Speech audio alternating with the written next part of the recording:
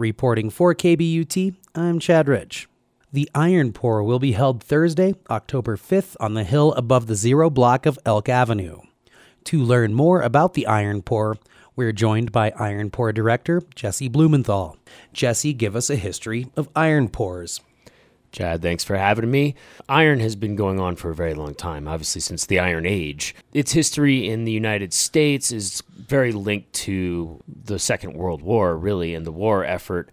Iron stepped up its production all over the U.S. On the industrial scale, they're casting all sorts of things for the war effort, clearly. But that translated into lots of iron being around and artists being inspired by that industrial history, and then taking that and scaling it down in the 50s and 60s to what we pour with today, which is about 100-pound tap-outs instead of train car tap-outs. How does an iron pour work? Tell us about the mechanics here. So we take this scrap metal, break it down by hand, melt it with this coke fire inside this steel pipe that we've lined with some refractory cement. That all comes pouring out the bottom and is caught by a pour team who carries this ladle, transfers this iron into a sculpture, and then it comes back to you, the participant. Well, if you show up, what do you expect to see? Well, this year we'll have all sorts of different kinds of mold making. The advantage of being outside academia like we are with this iron pour is that we give people the opportunity to push the medium.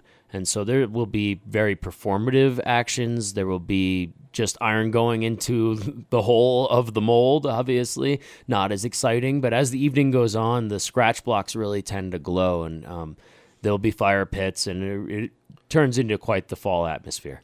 You've spoken a little bit about the molds and the scratch blocks. Tell us what those are.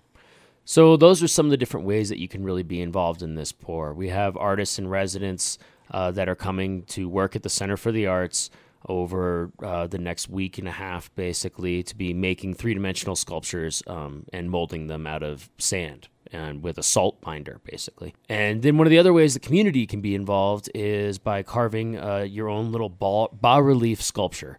And that's actually just a scratch block is what we call it. And it's just that. It's a block of sand that you can scratch into and then watch us pour it in iron and return it to you as a sculptural tile. Jesse, you're in grad school in Missoula, Montana. What are you doing here? Yes, I am. But obviously the community always draws me back. This is a community I've been involved with for a long time. And I'm honored to keep coming back and have a place here to be an artist in residence. And work with the community to create. But that's really what it is I'm looking to forward creation in communities.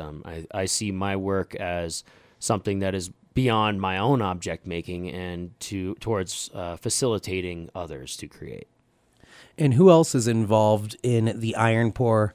Are there students from other universities or area youth? We certainly have actually quite a few area youth that are involved from the community school. As the artist in residence, I'm teaching 5 classes with Todd Wassinger and Ben McLaughlin. And in terms of university involvement, we have Colorado College, Colorado Mesa University, Western State Colorado University, University of South Dakota, University of Montana, Fort Hays State University from Kansas, and Adams College. So yeah, it's really growing into something that has quite a bit of an academic following as well. Well, Jesse, let's wrap this up. But tell us, on a scale of 1 to 10, how cool is it to watch molten iron pour down a hillside? 11. Thanks for joining us today, man. Blumenthal says the community can still be involved in the iron pour by carving a sand block at the event on Thursday night, October 5th, on the hill at the very top of Elk Avenue. Reporting for KBUT, I'm Chad Rich.